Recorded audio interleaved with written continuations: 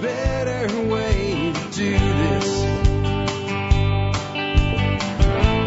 Let me show you a better way.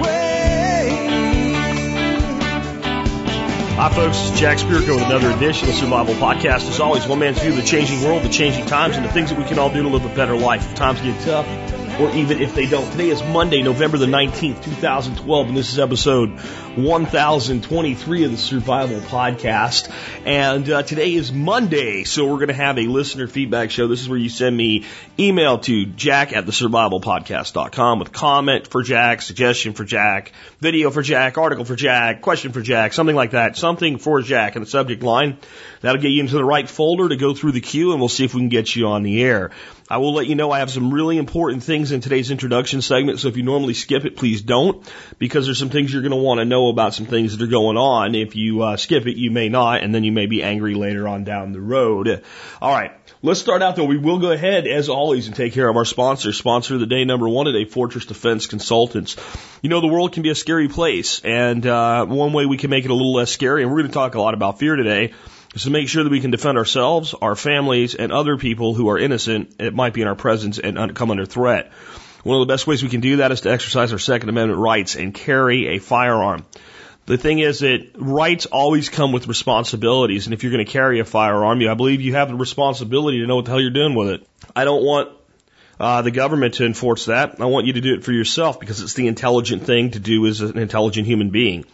You're going to carry around something that can take life. You better know how to use it properly. And, you know, you're going to depend on it. You better make sure that you, the operator, are capable of using the implement, the firearm, to its fullest extent.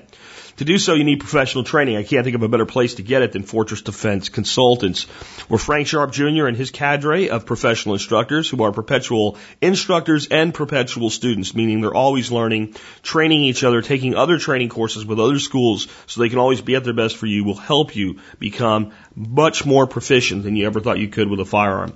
Remember, Frank can travel to you guys too. If you can't get up to, he's actually in Indiana, right on the Illinois border. If you can't get up there, you can put together a group of folks. He can come out and do training for you on site as well. And I always, I don't usually say this, but I've been kind of remiss by a couple female listeners who have been to training there saying, ladies, if you guys want a place to go where you're really going to feel comfortable and really feel like you've become proficient when you walk out the door, go see Frank. And I've heard that from two different females out of this audience who have attended training there saying you could not be in better hands. And ladies, this maybe will make you happy. If you go with your husband, the first thing Frank will do is separate you and put one on one end of the line and one on the other, and keep you away from each other so he can't tell you what you're doing wrong anymore. Since indeed he may not know. He probably needs to be there too. So check him out today, fortressdefense.com. Next up today, backyard food production. Hey, look, another thing you might fear is not being able to feed yourself. Well, if you turn your backyard into a food production machine, you can do a pretty good job of feeding yourself just about no matter what happens to you. And that's what the DVD from Marjorie Wildcraft will do for you. It's called Growing Your Groceries, and it's exactly that, how to grow your own food. And you'll see how they've turned their little farm down south of Austin, Texas, into a food production machine, and how you can do that in your own backyard, whether you live in the suburbs or whether you have your own acreage. Either way, you'll be able to use these techniques to make sure you can feed yourself if times get tough, or even if they don't. Next up today, I want to remind you about TSP Gear. TSP Gear, TSPgear.com. Yes, the gear shop has returned. Kelly John Doe from Survival Gear Bags is running that for us. He's doing a great job. There's some really cool designs there. I want as many people as possible to get on by there and check out the Every Citizen a Sentinels t-shirt and consider getting a t-shirt and consider proudly stating that you'll be a sentinel for your fellow man. We're gonna talk about that quite a bit today too. Next up, I want to remind you guys, TSP Copper's got some cool copper rounds. You can check them out, including the Survival Podcast official TSP Copper round.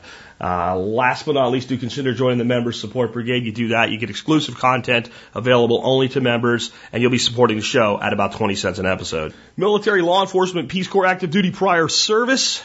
Email me before you join, and I'll send you a special discount to thank you for your service. Just put service discount in the subject line. Again, folks, the email address, jack@thesurvivalpodcast.com. It is my real email address. It is the only email address you need to get to me. While I have other email addresses, they all go to the same place. It's not one just for the show. As some of you guys seem to think from time to time, I really do read all my email. I can't answer it all, but I do hear what you have to say. But following rules like service discount in the subject line or question for Jack in the subject line will make sure you go into the proper place and get proper consideration. All right, before I get into the main topic, I've got a couple of things to talk about today that I thought you might want to hear about. I am, number one, going to tell you that I am overwhelmed by the response, in spite of the price of the Jeff Lawton workshop of people that want to come. I haven't even done a count yet, but I think I might have more people already saying they don't care when and they don't care how much they want to come and they want on a list to come. And if you want to send me an email about coming to the Lawton workshop, I will continue to build that list. And once we get everything worked out, I will go down the list in the order it's received and say, hey, do you want to come? Here's how much it's going to be. Here's when it's going to be. And, wait for that person to respond. And if they say yes, check one off. And, I'm going to try to push the head count up to 12. I think I can do that. And I think I can do that safely, with not, putting too many people on the site or what have you. But that's probably about it. And for anybody that doesn't get to come to that, let me just say in advance, I'm sorry, because I cannot possibly bring as many people into this as I want. But I am going to do some things to try to help with that.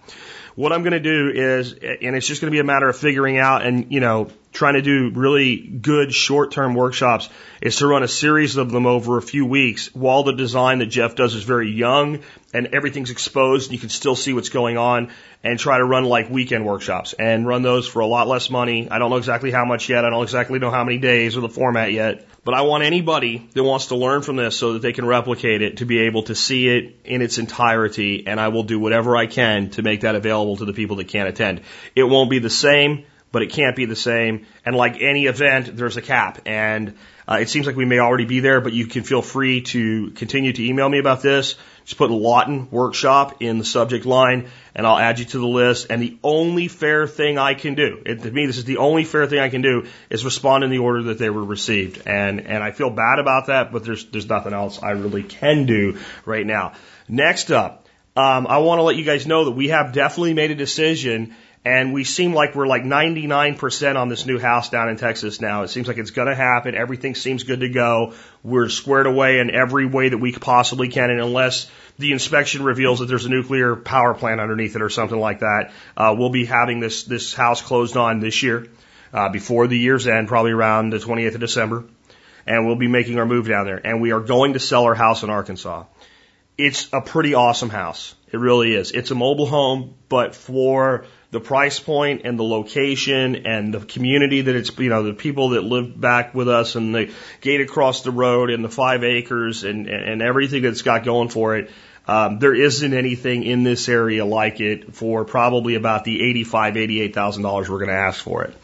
And it doesn't have to be, but I would love it to be to somebody in this audience. I really would love to sell. I would love to sell to somebody that's going to appreciate it for what it is, knows the work that went into getting it where it's at, and wants to take it to another level. There's only about, I'd say, a good quarter an acre that's really suited to what we've been doing from, a homesteading standpoint. But if you're willing to bring in somebody with an excavator for a couple days and pay them maybe $1,000, $2,000, you could real easy turn into another acre that would be really amazing. And I can show whoever buys it how to do that, exactly where, why, what to take out, what to leave behind, and how to structure it. And you could do the whole 5 if you wanted to. You're just going to take out a lot of hickory and oak that you may not want to take out, but you could if you wanted to. But there's definitely some real potential to expand it, to do some really cool things, to create some redundancy. But there's a lot of things I was going to do that I just quit on when I decided we were leaving. But I just want you guys to know, if anybody wants to come by and look at the place, if anybody wants to consider purchasing it, I would rather deal between 2 people and leave real estate agents out of the equation altogether. I can make you guys a better deal that way, and I think that's the best way for people to work. We bring agents in when we need somebody to do the job we can't. So I'm just putting that out there today, that the house will be going up for sale. One more announcement. I'm probably going to need to raise some money to make all of this stuff happen. I am likely to announce later this week an opportunity to become a lifetime member of the Member Support Brigade. I will cap that too. I'm thinking $300 and you're a member for the rest of your life. And I'm thinking capping it at, I don't know, 20, 30 people. If you think it's a good idea and you're interested in it, let me know. I don't know if anybody's going to be interested in that or not. Effectively, you're paying for 6 years. Again, I'm not sure anybody's going to want to do that, but if you're interested, let me know. That tells me whether or not it's a good idea, and it might help me raise some funds to get this unplanned move done, because this was not part of the plan. But I could make it happen either way. But if people see value in that and would like to be a lifetime member of the MSB, then we can make that happen for some select number of people. I don't want to do it like a wide open thing. I want to do it just maybe and maybe keep it special and maybe do it once in a while with select numbers, allowed each time. Anyway, that wraps up all the special stuff today. I do want to now cover some stuff that happened on Friday. And I promised to do this in the show notes, and it may eat up half of the show today to do this, but I think it's worth it. I think there's a big lesson here for all of us. A person called in, for those of you that didn't hear the show, from Florida, and said, hey, I've been through hurricanes. When they tell us to get out, we get out. And I have no sympathy for those people up there in New Jersey and New York. And he went on and he said that 3 times. No sympathy for any of those people. If he said I have little sympathy for those that were told to get out and didn't, I probably would still be pissed, but I wouldn't have completely snapped my gasket. But no sympathy for any of those people is an exact quote from that call. I'm not going to play it again because I'm going to not be angry today, and I'm not going to snap out, and I'm going to tell you what I did wrong, and I'm going to tell you what I did right, and I'm going to tell you what we can learn from it. What shocked me, though, because after I got done with it, I thought, you know what, Jack, I even thought of myself, you're a little too aggressive, a little too angry, a little bit over the top, and almost sounded a little too violent. And if you feel that way about yourself, there's going to be people in this audience that feel the same way. So there were a lot of you that brought that to my attention, and in the comments section, I acknowledged it. Now, I also had people in the comments section that don't comprehend things like spam filtering and thought because their comment didn't show up right away, they'd somehow be slighted, and I gave you money for 2 years, and those people, you can just jump in a lake. There's nothing I can do for you, especially when you even try to explain to somebody what happened and they still want to run their mouth. So there's always going to be people, and that'll be part of this lesson here, is there's always going to be people that you just have to go, you know what, tough shit. I can't deal with you. And they are what they are. But most people don't fall into that category. And the guy that called in probably wasn't in that category. What shocked me, and what led to me snapping out in the first place, was the number of people in this community that share the sentiment. Before I go on, I would like to play a call that came in after the show from a person who agrees with me and the points that I made. I don't know if he agrees with exactly how I said it, but he agrees with what I said. And I'd like you to hear the way he puts it. And I'm going to come back and acknowledge something after I play it for you. Wow. I was a little shocked at the guy from Florida. But people, they get off thinking in one direction and they don't consider everything. So, you forgive people like that. God, I'm speechless. I'm appalled at the people that, after hearing both sides of the thing, decided to double down in your comment section and tell you that you're in the wrong. I'm reminded of the people that, desperate and starving, abandoned their children to the orphanages in Greece, and the people from your audience that would torture them in public and all of these other things they were ready to do to, the poor people over there in Greece that were freaking starving to death. Seriously, what is wrong with you people? Guess what? They had 3 days to wait to get ready for the storm. You know what? You can't get ready for the storm if you don't even know how you're going to buy food tomorrow, if you're barely making rent or taking care of your kids, or if your boss tells you, well, guess what? You've got 2 kids, and if you don't show up to work tomorrow, you're fired. And if there's no storm, you got to come back and figure out how to keep putting food on the table. So you send your family out of town, and you stay there and work. Not everybody can just, I'm going to take a week off because the storm might be bad, or even it's going to be terrible, but I have no choice. You know what? You people live in Disneyland. Wake up. I'm sorry, but you know, not everybody gets to live with the same choices that you guys might have. I'm speechless. You know, it's a prepper community. You'd think that people in a prepper community would understand that life doesn't always go the way you want it to. That not everybody gets dealt a hand of easy choices. It's just shocking. Jack, good for you. As to what you had to say, no kidding. Bye. Okay, what I have to acknowledge is he probably did a better job than I did, because he didn't snap his gasket, though he wanted to. There was a second call he made that kind of followed up on it, but I think this makes his point, so I'm only going to play the one. And he also sent me an email that said I had to struggle not to drop the F-bomb during my call. So he was, in spite of the fact that he kept himself very reserved, he was full of righteous anger the way that I was full of righteous anger, but he did a better job of controlling it. But I want to tell you a few things here about what we learned from this experience. I want to tell you, first of all, why people, including you if you're one of them, will say things like, oh, screw them, they should have been prepared. When they were told to get out, they should have gotten out. Let's not even go into all of the reasons that those statements are wrong and why it's not as simple as that and why it's not as black and white. The caller did a pretty good job of outlining it. And I could come up with 100 more reasons that are specific to individuals that don't make it as easy as we sometimes want it to be. But do you know why people really say, screw them? Do you know why people say, I have no sympathy for those people? I think most of you don't know. I've already said it today a couple times, so you might have it now, but I think some of you are even struggle with how it works. It's fear. It's fear. When a person says, screw them, you know what they're really saying? I am scared shitless that if something really bad happens to me, even though I've dealt with other things that were bad, that there's something that could happen that I can't handle.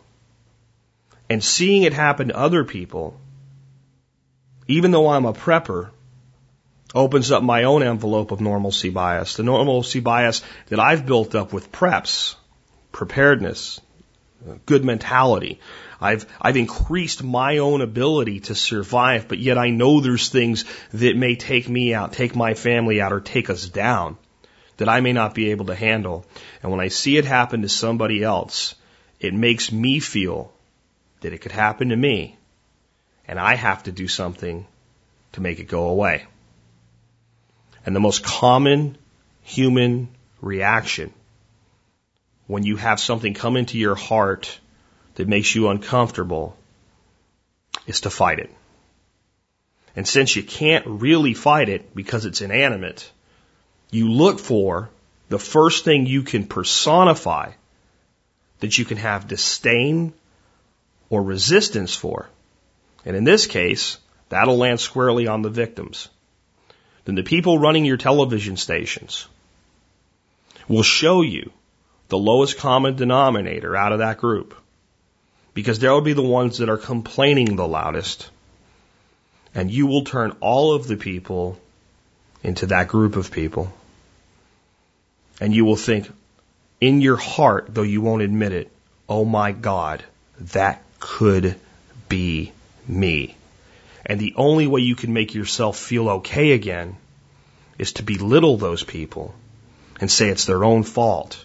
Because since you're prepared, if you say that loud enough and hard enough and long enough, maybe, just maybe, it won't be true about you.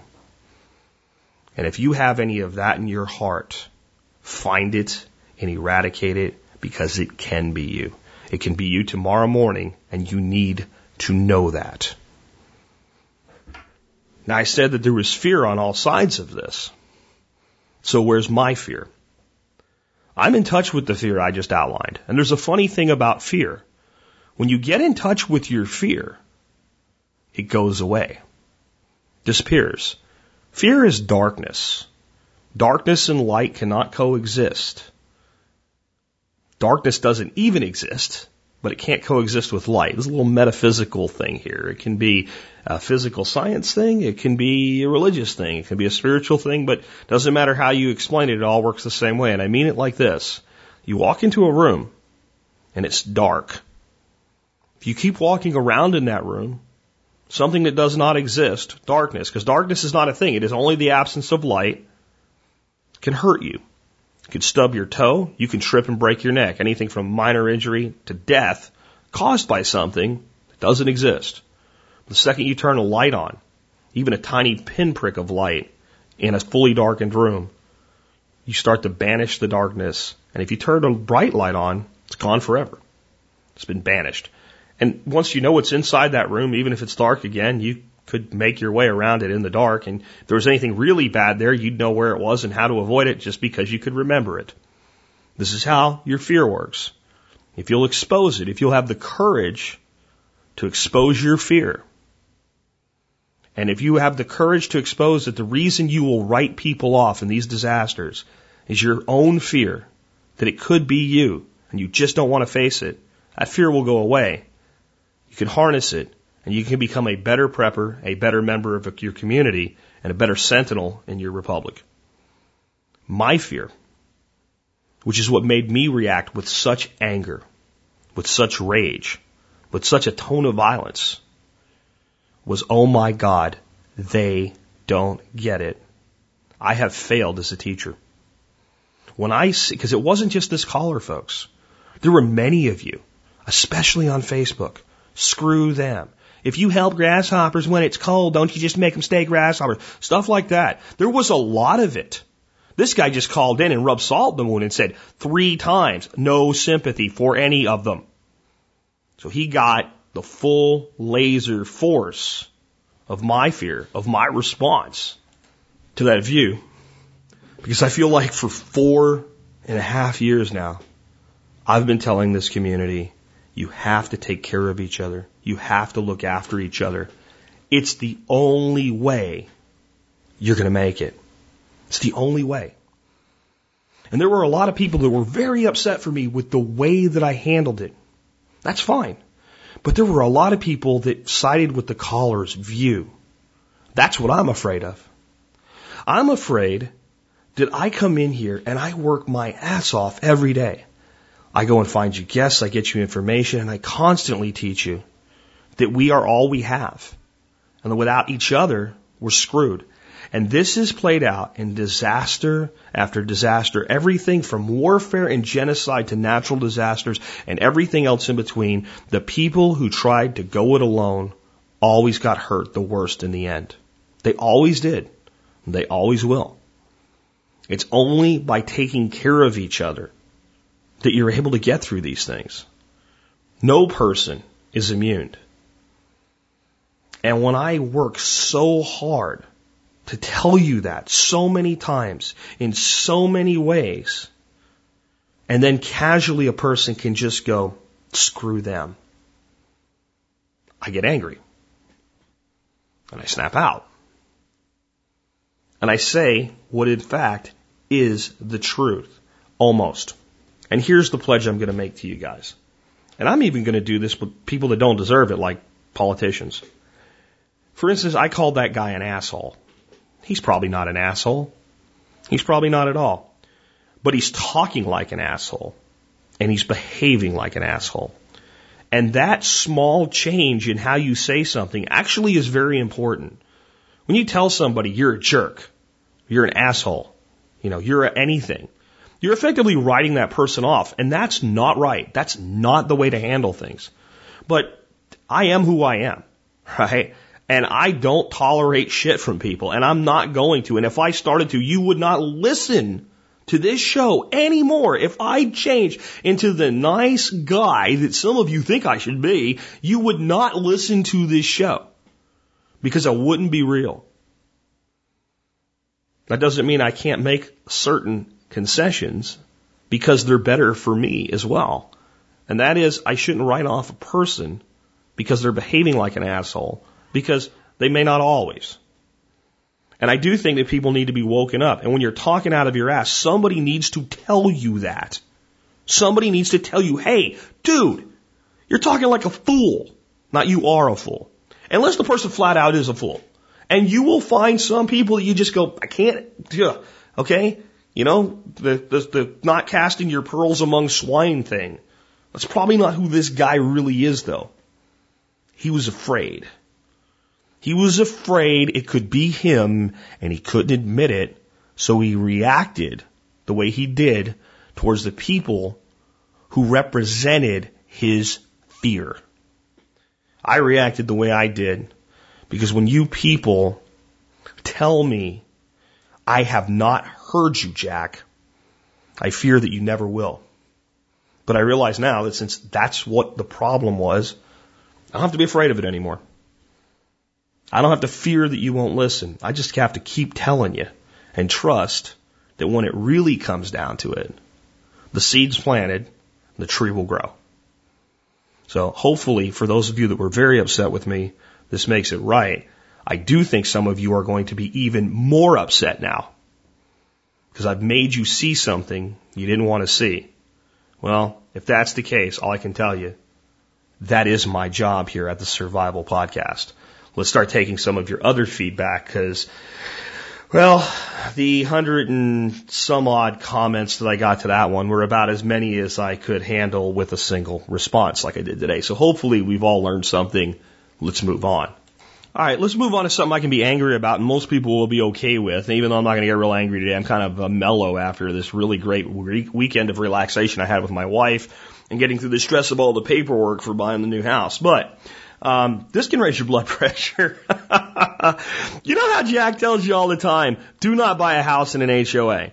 And some of you are like, well, you know, it does help with people not having fences that fall down or whatever. And my point is, if you give anybody power, power will run amok. It always happens. It always happens. Here's an example. This is on The Consumerist. I'll put a link in today's show notes. Get this. With no one but themselves to police speed limits in their gated community, a homeowners association in Colorado has set up a radar system and begun issuing tickets to speeders. Drivers caught violating the maximum 30-mile-per-hour speed limit in the community will be subject to fines from anywhere to $15 to $100, depending on how fast they were driving. If the violating driver is a visitor of the subdivision, their ticket will be given to whichever homeowner they were visiting at the time. As you might expect with most HOA restrictions, some residents are not thrilled. Quote, it's just a little bit overboard for a private community to be policing themselves, end quote, one homer tells CBS Denver.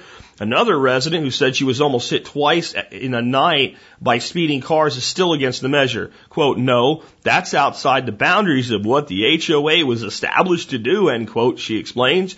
Quote, that is within the boundaries of what the law is supposed to do, end quote. But local county sheriff is not responsible for traffic enforcement on private property. If residents believe their HOA's actions are too restrictive or cross a legal line, they need to become more involved. Too many of the stories about runaway HOAs involve residents who take issue with a new rule after it's been enacted. If you're going to pay dues to be part of an HOA, you might as well take part in how it governs your neighborhood. Except it doesn't freaking work because there's always more idiots inside an HOA than there are not inside an HOA. I'm telling you, idiots gravitate to this. And I'm going to tell you why. There's plenty of people there that don't want all this crap, but they feel like I don't have any choice and they just kind of go. But the people that want to control other people's lives, the people that want to tell other people how to live, can't stop themselves. They don't like the color of the grass. They don't like color. This is just another example. I'm not going to go deep into it. I'm not going to tweak. I really am not. But this is just one example of what can go wrong. Now, how do you solve this problem? How do you solve this problem without setting up automatic speeding ticket generators or whatever the hell it is? There's only going to be a couple people causing this problem. You know, people come through, it's supposed to be 30, the guy's going 35, it's on a straightaway, there's no kids playing in the street, is it that big a deal? No. But there's people, I guarantee you, there are people in this community that are driving like maniacs. So, Joe and Bob and Tom and Sam and all the people that don't drive like idiots, go over and see Frank that's behaving like an idiot and go, hey Frank, let me tell you what, you want to live here in our community, You need to be safe, you need to be respectful, and you need to slow the hell down. Because if you hurt one of our kids, you know what? We're going to have real problems. And you bring your kids with you, and you turn around, you point, you say, you see them? Right? You moved here for the same reason we did. How about we all look after each other? It's called communicating with each other instead of running everything through a board so you don't have to talk to your neighbor or whatever. If you want to live this way, fine. This is just one example of the results. And the next time you're looking for a place to live and somebody says something stupid to you like, but you just can't find a good place without one, they're full of crap. Keep looking. You'll find one. I would never, ever live in a place like this. This is one example of why. It's not what they do. It's what it kills. Every layer of government further destroys a layer of community.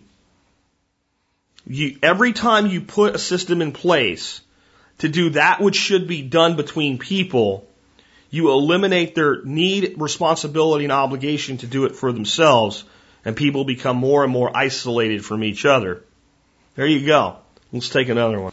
Okay, next one. You guys know I support local law enforcement, but I'm always calling on law enforcement officers to police your own and to let your fellow officers know when they're being a dumbass, right? Remember, they're not dumbasses. They're behaving like a dumbass. Here's an officer behaving like a dumbass. I mean, beyond words, behaving like a dumbass. This one's hard to even get your head around. How about this? Piedmont mom gets a $2,500 ticket after son 3 urinates in the front yard. Yeah, the little kid who's being potty trained took a pee in his front yard. Here's what happened. And this is not Piedmont, California, out in the beautiful suburbs. This is Piedmont, Oklahoma, in a rural community on a 2.5 acre lot off a hardly traveled road that the cop just happened to be there. A 3-year-old gets his mom in trouble with the law when he gets a ticket from police. Now the boy's mother will have to pay thousands of dollars for what the toddler did in their own front yard. Dylan is being potty trained. His mother said he wasn't playing outside and wasn't near the facility, so he unzipped. News 9 was told before he could pee. Piedmont officer stopped him and a bathroom break that cost the mom $2,500. Quote, Dylan pulled down his pants to pee outside. I guess the cop pulled up and asked for my license and told me he was going to give me a ticket for public urination. End quote. The boy's mother, Ashley Warden, said, quote, I said he's 3 years old, and he said it doesn't matter, said Dylan's grandmother, Jennifer Warden. Quote, he said it was public urination. I said we are on our property. He said, but it was in public view, end quote. The family lives on 2.5 acres and said the street is actually quite rural, but they say the officer who cited them parks at the end of their street daily, so they asked him why. Quote, it's a public street and he wants to so he can, Jennifer Warden said.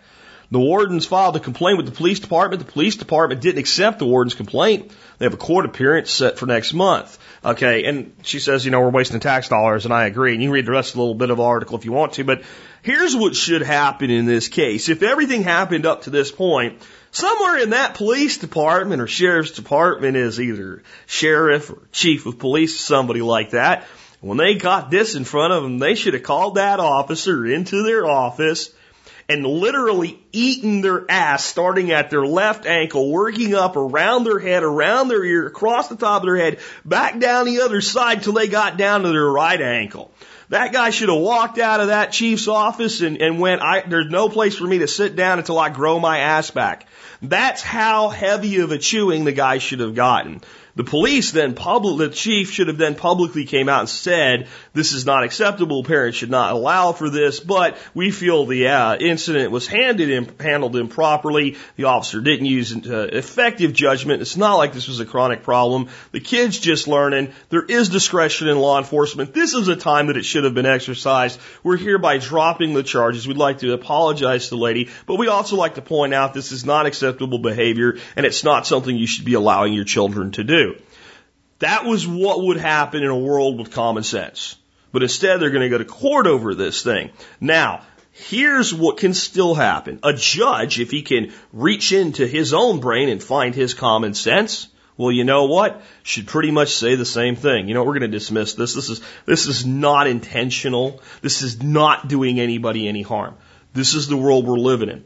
So police officers, if you know somebody in your department or just somebody you know through other channels that's a fellow officer that does dumb shit like this ever, you need to have a woodshed conference with them and explain to them, this is not good for our relationship with the communities that we serve. You are behaving like a freaking moron. Knock it off. Now, there's much more severe examples of abuse by law enforcement that you guys need to address with your fellow officers. Some of your fellow officers that don't need to be officers. And I'll tell you what, the whole brotherhood thing, that's great right up until somebody violates your brotherhood. So a little message for law enforcement officers today that, you know, the whole you got your buddy's back thing. When your fellow officer violates the rights of a citizen, he's broken your brotherhood. Understand that. Understand that. When your fellow officer breaks his oath, he's broken his oath, not just to society, to you. He doesn't need you covering his ass. He needs you kicking his ass. Now, that's a more severe thing than we're talking about here. But this type of freaking Napoleon complex by a policeman sitting on a street waiting for something to go wrong and writing a ticket because a kid took a pee, this crap, unchecked, leads to those abuses. Law enforcement officers, I hope you've heard me today. And if one of you will kick your fellow officer's ass and prevent abuse, it's worth saying. Let's take another one. Let's move over to the world of genetically modified organisms in our food supply and the threat that I keep telling you about that some of you want to minimize and say isn't really that big a deal and not that big a danger. And what I keep telling you, what I keep saying is there's a bigger threat behind what they're modifying the food to do versus the modification itself. In other words, I think if you took a genetically modified soybean and just ate it, and all it was genetically modified, but then it was, if you could even call it this, grown organically after that.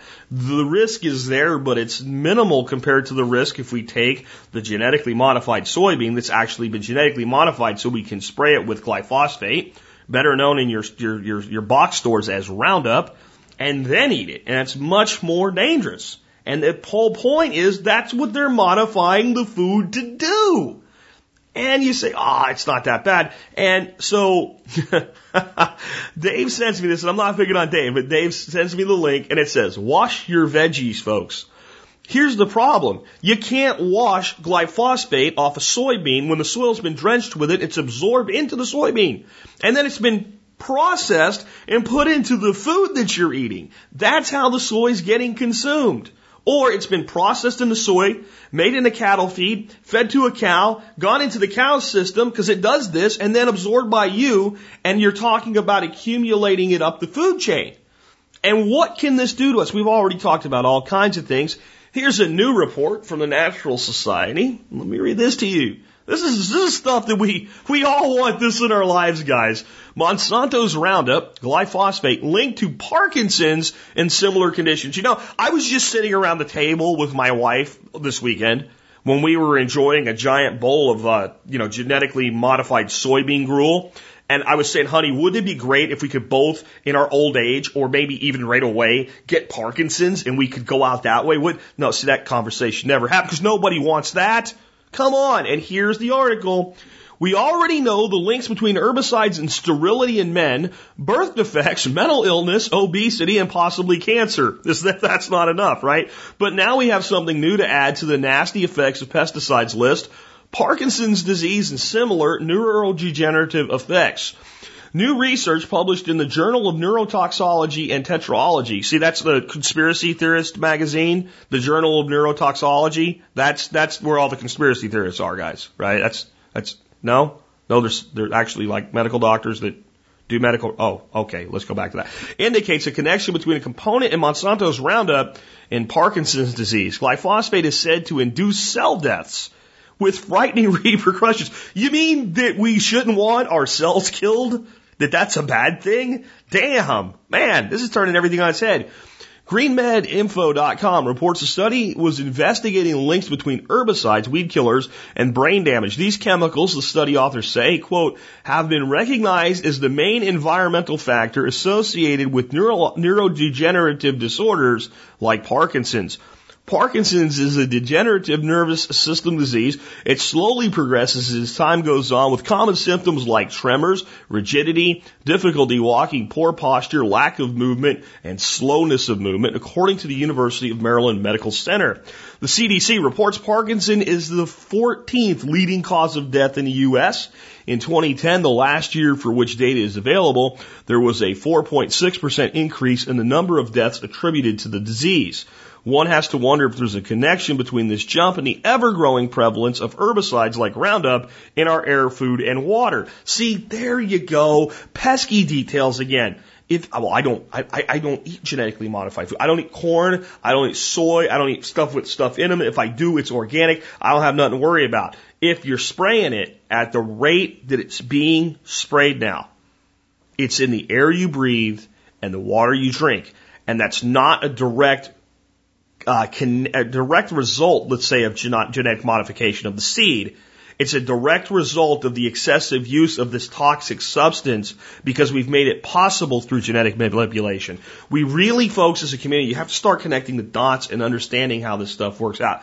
You can read the rest of the article if you want to, but here's the deal. This stuff they're telling you is generally recognized as safe, perfectly safe, and nothing to worry about. With the modification to the gene itself, is completely ignoring the saturation of the food with glyphosate. So the same Monsanto executive that tells you, there's nothing wrong with it, it'll be fine, ask him if he'd like to fill up a shot glass full of his own product, glyphosate, take a swig of it. And when he says no, ask him why not, and then ask him why we're supposed to eat it in our food. See, they've misdirected the entire argument to whether or not the gene modification process itself is safe. And it's probably not. It's probably quite dangerous. But it pales in comparison to eating food literally saturated with poison. Do you know, when you spray glyphosate, it's not like a powder or a dust. It's a liquid. It goes into the soil. It soaks into the soil. It actually kills the plants, usually because this is what herbicides do to kill plants. They cause themselves to grow themselves to death. That's what they do. They accelerate growth. They're literally growth accelerators. They cause the plant's metabolism to speed up faster than it can handle, and it basically explodes from the inside, and then it wilts and it dies. But then you modify these other plants so that they won't respond that way. And they'll take that chemical into them, just like when it comes in contact with their leaves, they'll absorb it through their leaves, just like a foliar fertilizer. And they'll take it up from the ground as it saturates the ground into their system. And this is the big thing, something like a soybean or a corn plant, any plant that produces a seed, it will concentrate whatever it's absorbing into its seed. So if we look at the nitrogen, for example, the highest amount of nitrogen in a soybean plant is in the bean, and then the pod, and then the leaf, and then the stem. So as you go closer to the most productive nature, the higher, well, it does it not just with nitrogen, which is a good thing, but with everything. And that's what we're eating. And now we have clear evidence that this chemical can lead to Parkinson's and other similar neurological disorders. But it's okay, we'll just keep eating it, and we're supposed to believe the people in California really voted against labeling GMOs. You know what? If there was ever proof of voter fraud, the failure of Proposition 37 in California, and I know some of you were opposed to it, but the failure of it in California, even if you think it's a good thing, you should admit that it really looks suspicious. You had a situation where 85% of voters in California were for labeling. 85%! 2 weeks before the election. And then it fails by a margin of almost 20%. Yeah, voting in this country is meaning less and less, isn't it, folks? I think that's proof there. But if you've been on the fence about GMOs, read this article today, start doing some research into it, and start protecting yourself and your family by keeping this crap out of your food system. Let's take another one. Now, if you want to be able to produce your own food and your own meat, one way we can do that is by raising small livestock. And I have a one here I'm not going to go deep into because it's way too in-depth because the guy did such a great job with it. But you can read the entire thing on our forum if you want to. But it's on the production of meat from Muscovy ducks. And Muscovy ducks are the ones with the little red bubbly things on their heads and all. You used to see them in parks all the time, and now, due to the federal government trying to say they're a federal migratory game bird, you don't see them there as much. But in spite of legislation that attempted to make them illegal, that kind of got put on the back burner, and you can still get them. And this is the results. It says, Jack, I posted a short explanation of my experience with Muscovy ducks in your forum, and there's a link. I'll put it in today's show notes. In summary, I estimate you can get 40 to 60 pounds of meat from 60 to 80 pounds of grain input to winter a hen and drake. That's some pretty cheap meat if you know how to process and cook it. Thanks, Jack. Hopefully someone finds this information useful, and I will be improving the system again next year. James. Okay, that's awesome. And I want you to really think about what that means. And what James did was let these ducks, and they're very, very good at it, Muscovy ducks are, forage for most of their own food. There's less for them in the winter, so we have to really feed our hen and our drake fairly heavily through the winter. We have to feed them somewhere between 60 to 80 pounds of grain. But think about the cost of a pound of grain versus a pound of meat. And what you're in effect doing with this system is exchanging 60, 70 pounds of grain for 40, 50 pounds of meat. How often would you like to make that exchange? So I think it's a great thing. If you want more details, the best thing is going to be to go into the forum and look at it all. But I think that Muscovy ducks are one of the most underutilized sources of meat in our country. And I know when I was growing up, we were hunters and we used to hunt ducks all the time. And there's all these Muscovy ducks everywhere. And I remember I used to tell my uncle, what about them? And he's like, oh, they're terrible eating. They're one of the best eating poultry animals on planet Earth. They're incredible. They're low in fat, high in protein. Anybody that says Muscovies are not good to eat has never eaten one. They're outstanding and highly productive, and they look after themselves. And they are about the only domestic poultry that doesn't come from the, or domestic duck anyway, that doesn't come from the mallard. All of the other ducks, the rowan duck, the Pekin duck, all of those ducks, when you trace their lineage back, all the domesticated breeds today, they go back to the mallard. The Muscovy is its own bird, its own animal. It's native to Central and South America and native to parts of Mexico.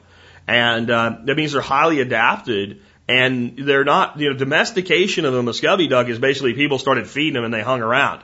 There's really, other than some breeding for color and all, not a lot been done. They're pretty much what they always were, which means they're a natural food source. The other one, I just want to kind of give you guys a teaser that's very intriguing to me. And I kind of feel like I should have known about this one a long time ago, is what we've been talking about recently on the air, which is quail. And raising quail seems to be one of the most productive poultry ventures you can have. So we have somebody coming on air to talk to us about raising quail in January. That's going to be an awesome show. Let's take another one. Okay, the next thing I have for you is yet another reason to kick people that want HOAs in the shin and say not to do that. It's also kind of a prelude to an upcoming show I've done with a psychologist or a professional counselor about resiliency in our children and how we're losing that. That show I'm probably going to air because we have Chef Keith tomorrow with the Thanksgiving primer. I'm running the Thanksgiving special again on Wednesday, and then on Thanksgiving we're down. I think I'll run this show. It's already recorded for you on Friday. So this is kind of a prelude to what we're doing to our children.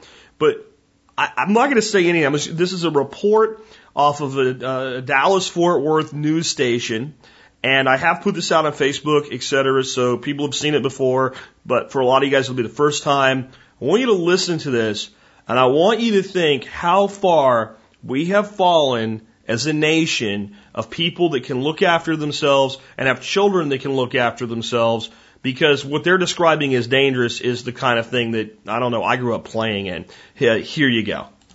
Think about walking your kids to school. Images like these come to mind. Crossing guards leading students safely across the street. But at Mooneyham Elementary School in McKinney, it's a different story. Some parents say their kids are anything but safe on their way to school. Channel 8's Steve Stoller's live in Frisco tonight with this story. Steve? Shelley, parents call it a serious accident waiting to happen. Every day, dozens of kids cross this drainage ditch here to get to and from school. Well, parents are calling on their school district and 2 different cities to make it safe. It's a typical after-school scenario at Frisco ISD's Mooneyham Elementary.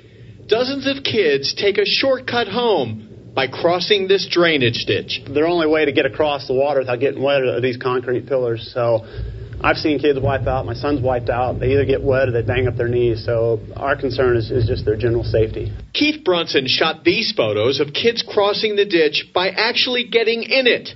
When the water is low, it's often filled with slimy and slippery algae. The embankment is pretty steep and it gets extremely muddy whenever it rains, but also there's no actual footholds for the children to use to cross the water. It's actually going to take some kind of bridge across here to get them safely across the ditch. But building that bridge will be complicated. Mooneyham, a Frisco ISD school, is located in McKinney. The 2 closest neighborhoods are in Frisco and McKinney. Homeowner associations and the developer have been meeting with both cities and the school district for the last month. But according to a Frisco ISD spokesperson, many folks are working on it, but the solution is not there yet. It's not a quick process. They say that it could cost over $100,000 to build the bridge that they need to build here because they have to go above water plane. Many of the kids who are now crossing the ditch actually rode the school bus last year, but when a new road was extended, the district discontinued school bus service. The parents say since this is the shortest route from their homes to the school, it needs to be safe. Live in McKinney, Steve Stoller, Channel 8 News. Okay, some of you are going, oh my God. And some of you are going, well, maybe they have a point. You have to do me a favor, guys. You really have to do me a favor. Those of you who generally just listen to the show, don't go to the blog, don't go to the show notes, and don't actually follow the links I put out for you.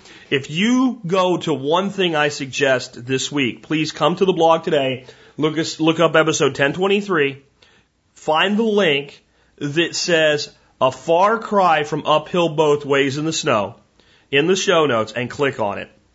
And watch the video while you listen to the ridiculous commentary. The ditch, this huge, dangerous ditch, is about a 2-foot wide, 4-inch deep, concrete lined, for lack of a better term, sidewalk in the bottom of the ditch that the water flows through. And they need $100,000 to build a bridge because the frickin' homeowners association is afraid it'll be an eyesore. Now look, a Kiwanis club could get out here and probably build 4 or 5 ditches because the kids are all going to go to different sections. 4 or 5 really nice bridges, high enough above water plane. Because if you put a bridge right at the bottom of it, the problem is it will form a dam if the flood comes up. So there's a design concern there. But a Kiwanis club could build 4 of these things. I would say for $2,000 to $5,000 for 4 of them. But when bureaucrats and homeowners association and parents that have made their children into weaklings get together, that becomes one bridge for $100,000. Here's the bigger thing. They don't need a bridge. I would be fine if the Kiwanis Club or somebody got together. I think Kiwanis Clubs, they really build wheelchair ramps or whatever. I'm sure the people there that will build, I don't really know what they do, but I think that's what they do. So it was just an example. A group of parents, if they know which end of a hammer goes down on the nail, how a nail and a saw works, should be able to build some really nice bridges here for a few bucks and just do it. But no. We have one city fighting the other city and one homeowner and parents that are just eating up with the dumbass. I'm sorry. Just eat. Okay. Again, when you watch the video, right when they're talking about how dangerous it is, they cut their head off so you can't see the little girl's face. But you can tell this little girl's like about maybe 6 years old. And you see her just stand there and just jump like with no real effort over the ditch. Oh, and my God, they might fall and skin a knee. They might get wet. Are you serious? And this is Texas. This is not freaking, Beverly Hills. This is freaking Frisco, Texas. 20 years ago, there were almost no suburbs in Frisco, Texas. Frisco, Texas was ranch and farmland 20 years ago. You got to drive 10 minutes from Frisco to get back to that now. Texas. Parents that can't handle their children walking across a 2-foot wide ditch. When I was a kid, we played in stuff like this. And you know what? My wife's in the other room. She'd come in here and call me a liar if I was lying. When my son, before I even knew him, was living in the house that they had before my wife got divorced. And he was a little guy then. Because I met them when he was 6, 7. Okay? There was a ditch, I bet it was a lot like this, that the kids used to play in. My son's 23 years old, not 83 years old. Let's say back in the old days, guys. This is like 15 years ago.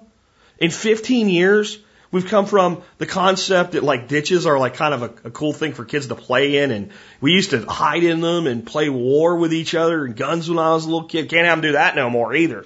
Kid comes to school with a freaking army soldier glued to his hat. A little bitty army soldier, like the ones back, like the World War II ones you used to play with them. Your kid are like 1.5 inches high. There was a kid in Maryland went to school with one glued to his hat. They said, make a hat. And he wanted to make one for like Veterans Day or something like that. He glued, and the little tiny soldier had a little tiny gun, and they threw him out of school because of a zero tolerance policy on firearms. This is where our nation's headed. They always say children are the future. Parents, when you put your cocoons around your kids, that's our future. Kids that are told it's not safe to walk across a 2-foot wide, 4-inch concrete ditch. Folks, you got to go watch this. When you watch this, you will have a hard time believing that, 1, most parents would do this in the first place. 2, anybody would think that you need $100,000 to build a bridge across the damn thing. 3, that a news agency would report this as serious news. 4, it's the United States of America. And 5, oh my God, it's Texas. I'll leave it there. Have a look for yourself. I'm going to finish up with something today that if you're not filtering your water and you're on grid water and you just drink it every day and you think there's nothing to worry about, it might change your mind. I'm not going to use this person's name because it starts out with please don't use my name. I'm going to read it, and I'm probably not going to post these pictures because I think the pictures might possibly lead to this person being found out for giving us this information. But I can tell you that the pictures are just huge stockpiles of medications being set up for being thrown away in a way I'm about to describe. Wait till you hear this. Please don't use my name. When you spoke last week about the medications that can be in your water, you hit a sour note with me. But it's not from families dumping old drugs in the toilet. I've not been able to tell anyone about one of my job duties as a nurse where I work, as I could lose my job. I work at a nursing home in, I'm not going to even say the state to protect this person's identity, in a state in the United States of America, with 100 or so patients. Each month, the doctor sees each patient and may change some of their meds. So if the doctor increases a med, say Lasix, from 10 to 20 milligrams, the 10 milligram drug is destroyed. Now, think about the waste here anyway, before we even get to the real problem. If you are being given 10 milligrams of Lasix, and your doctor increases it to 20, instead of just keeping what they have on hand and giving you 2 pills, they give you a new pill with 20 milligrams, and they destroy, and you wonder why the cost of elder care keeps going. I mean, not to mention they probably shouldn't be on most of this crap anyway, but just, I wanted to point that out in the middle. But let me go back. So, if you're increased from 10 to 20, the 10 milligram drug is destroyed.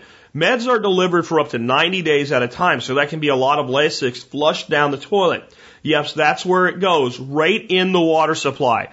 Multiply that by over 100 patients.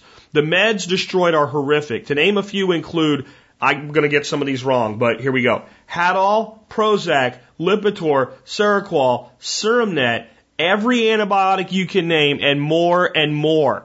What you see in the pictures I've attached is a month of destroyed meds. I punched them out of the cards and flushed them. There's no reason to do this. They are not outdated, nor are they contaminated. They have never left the medical system. If a patient has insurance to cover meds besides Medicaid or Medicare, the drugs can be returned to the pharmacy and reissued. They are destroyed on site.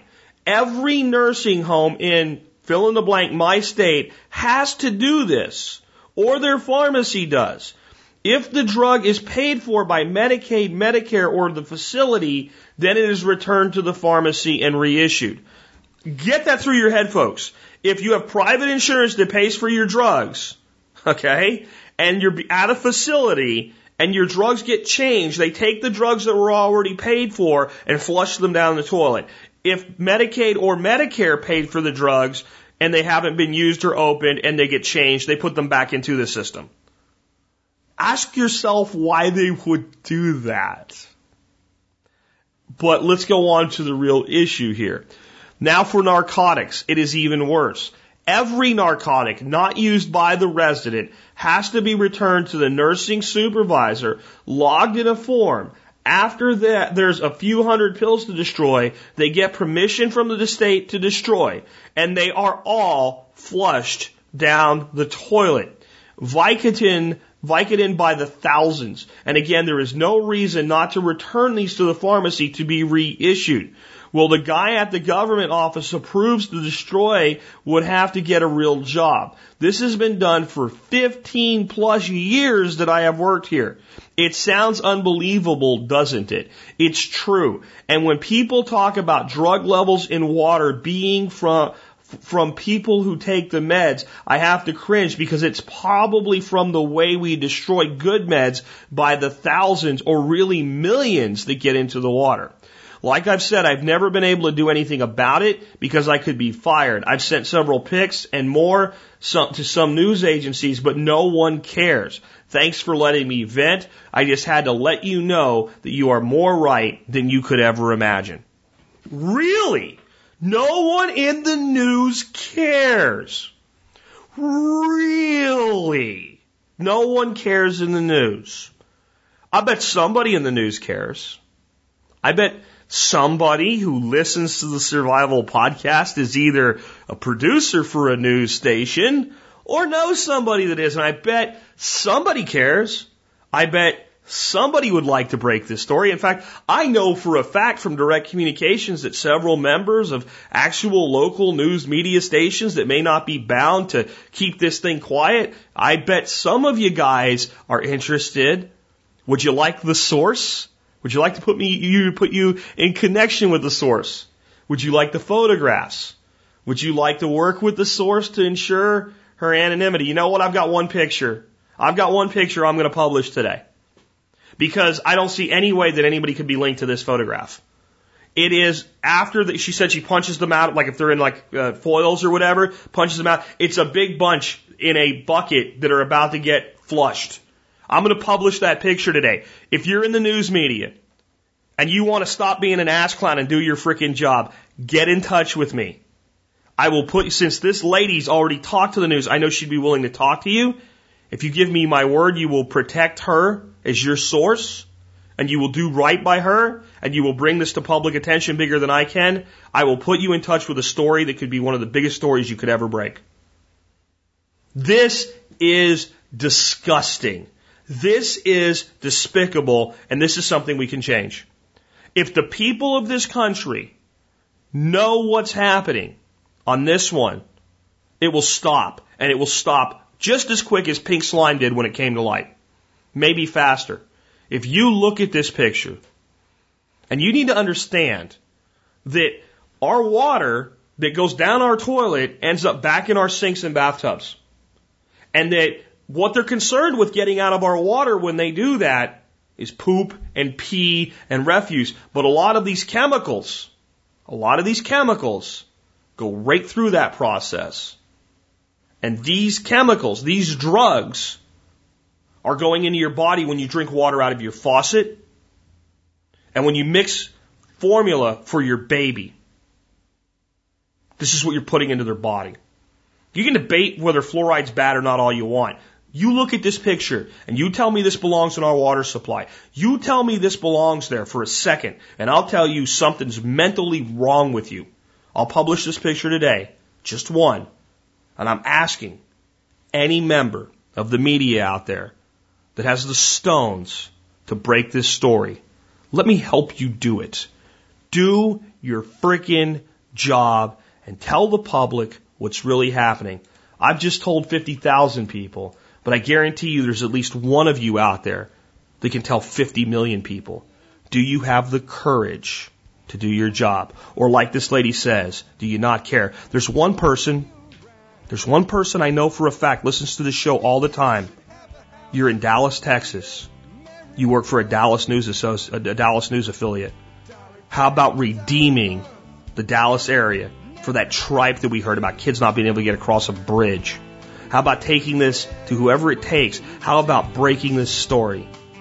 How about getting a real insider to tell you what's really going on and let people know that when they send their parents or their grandparents for critical care and they're spending all this money to provide them with medication, that when the medication gets changed, that medication is thrown away, flushed down their toilets, fed to their children in a glass of water. How about telling them the truth? Here it is right in front of you. Who has the courage to do it? I do. All I ask is you protect the source. Folks, with that, if you can help that one in any way, please do. This has been Jack Spirko with another episode of the Survival Podcast, helping you figure out how to live that better life if times get tough, or even if they don't. It's in our food these days, you know it's on our TVs. Sometimes we forget we are what we eat. I don't know the answer. It's like there's nothing I can do. It's the price we pay, I guess, when we follow all the rules. There's a better way to do this. Let me show you a better way.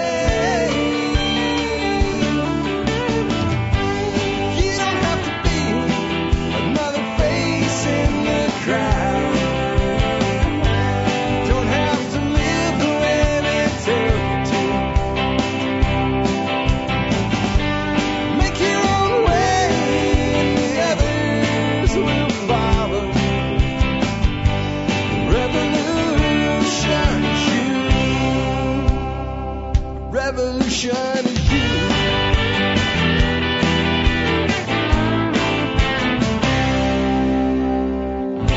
Someday we'll realize our children just can't pay. 'Cause nobody up there cares. They're living for today.